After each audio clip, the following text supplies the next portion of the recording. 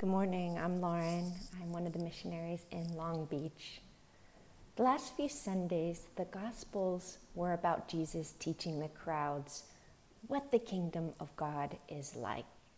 He used parables to describe the kingdom. And what I love about parables are they are like puzzles for the mind. They're difficult to understand, but their deep meaning really cannot be understood after hearing or reading a parable once. It's really necessary to ponder a parable for many days and to allow the mystery to unfold. Because the brilliance of a parable is that its full depth is not immediately understood. And we continue thinking about the story because it puzzles our minds and our imaginations. And as well, Jesus taught us to pray with ordinary images that he uses in the parables in order to teach us to pray, I believe, in our daily lives. And perhaps to teach us that prayer is not limited to a chapel.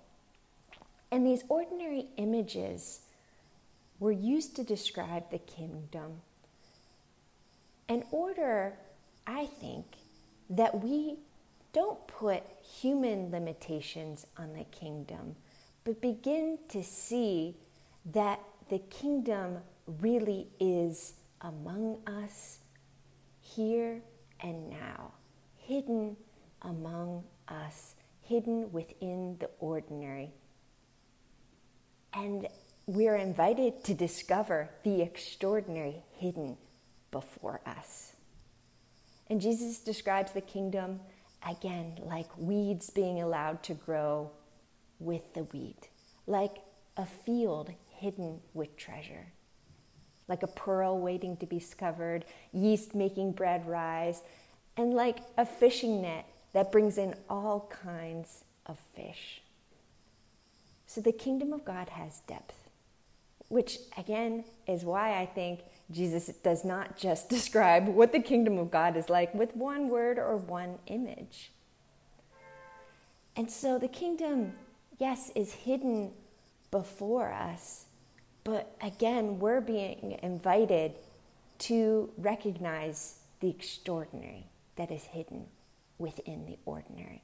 And perhaps to learn that actually nothing is ordinary.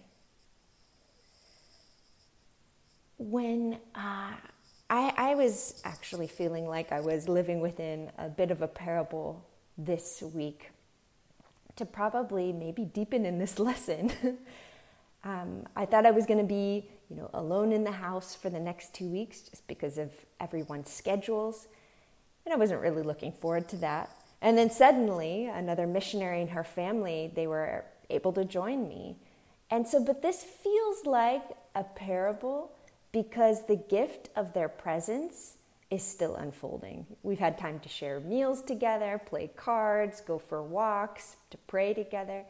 And really, this is a very simple yet profound experience of the kingdom of God. To share ordinary moments together, which are actually quite extraordinary.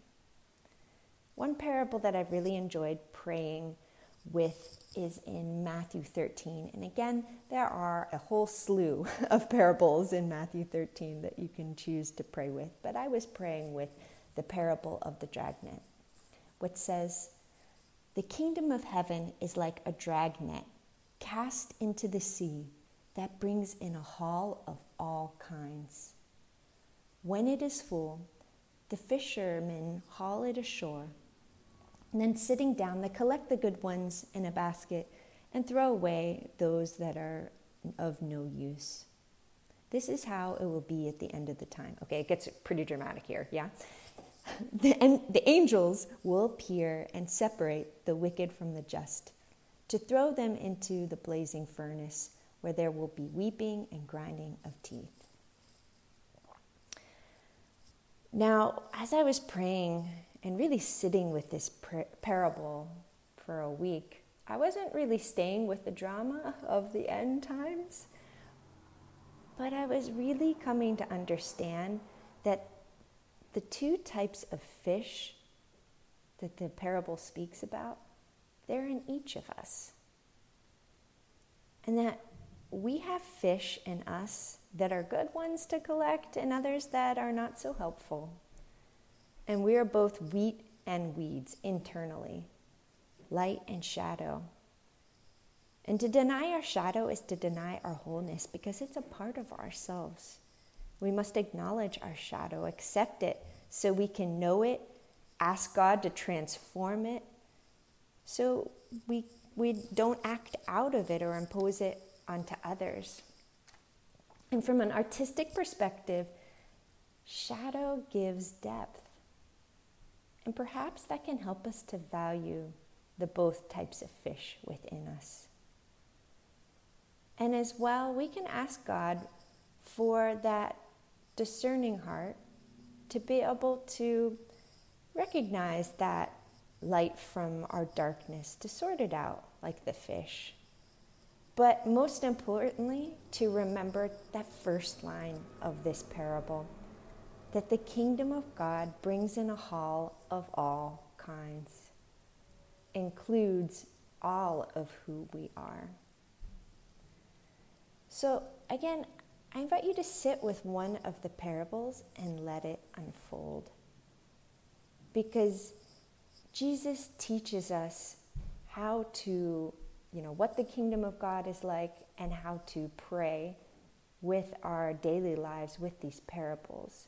But again, if you're not feeling so drawn to draw with a parable, I'd also want to talk a little bit about this past Sunday's gospel, which is in Matthew 14, verses 13 all the way to 23. And in this gospel, Jesus teaches us what he meant the kingdom of God is already among us. And so this morning, I'm going to just talk about the beginning of the scene where Jesus receives the news that John the Baptist, his cousin, was murdered by King Herod. How John was unjustly executed for speaking truth to power. The gospel reads, "When Jesus received this news, he withdrew by boat to a lonely place where they could be by themselves. But the people heard of this and, leaving the towns, went after him on foot. So as he stepped ashore, he saw a large crowd, and his heart was moved with compassion, and he healed their sick." So in his grief, Jesus seeks a lonely place, and yet his heart remains awake. Jesus' heart may be broken, and he may be filled with anger at this injustice, but he allows his heart to be moved with compassion. He allows his plans to be interrupted. And I think this is a good lesson for us right now. How many of us feel like the world has been turned upside down, like our plans have been shattered? And any parent knows that when you have kids, you will be interrupted. Jesus shows us that we can love in the interruptions. And if we are grieving or angry, we can still love. When I began imagining this scene, a question stirred in my heart. What was Jesus feeling when he heard the news of the violent, unjust death of his cousin? And I realized I really needed to pray more deeply about the context of this passage, because I know we are all familiar with the miracle of the loaves and the fish. But I think the context, I was really being drawn to pray with that. And so I imagined that Jesus' grief was immense. He wanted to be by himself. And he must have been deeply angry. He knew he was the Son of God and that he had great power within him. And perhaps he felt the temptation to express his anger towards Herod in a violent manner, recognizing that other type of fish that's within all of us that needed to be sorted out. The type of fish that sometimes we push away. Perhaps in Jesus' wisdom, that is why he knew he needed to go to a deserted place, to know and feel his anger in order to not act upon it.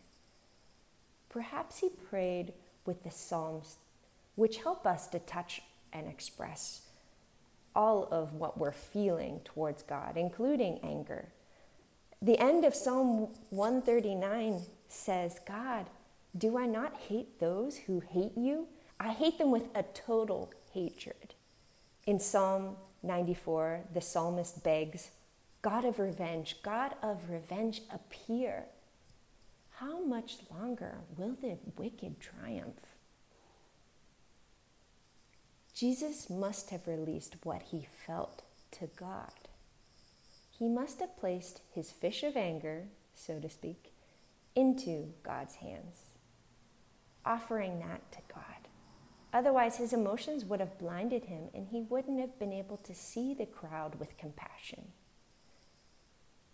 If he would not have directed what he was living and feeling towards God, sharing that with God, he might have unfairly directed his anger towards the people. And sometimes we ignore our emotions and don't share with God what we're living and unfairly release our emotions towards our spouses or families. And I imagine Jesus was still angry with this injustice, like we all should be when we witness injustice or experience it ourselves.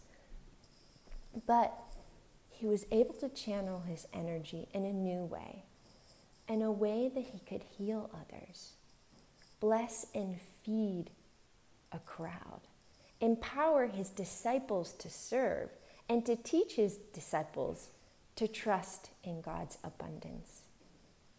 So again, I invite you to sit with one of the prayers this morning and pray with it during the week. Let it unfold within your daily life and allow yourself to be surprised. Or if you're feeling drawn to pray with this past Sunday's gospel, allow Jesus to teach you what it means to have a heart that's awake, aware of what's inside. To remember that the kingdom of God brings in all types of fish, includes all of who we are and what we're feeling, so that we can recognize that, yes, the kingdom already is in our midst, and we have the capacity to love those who are before us.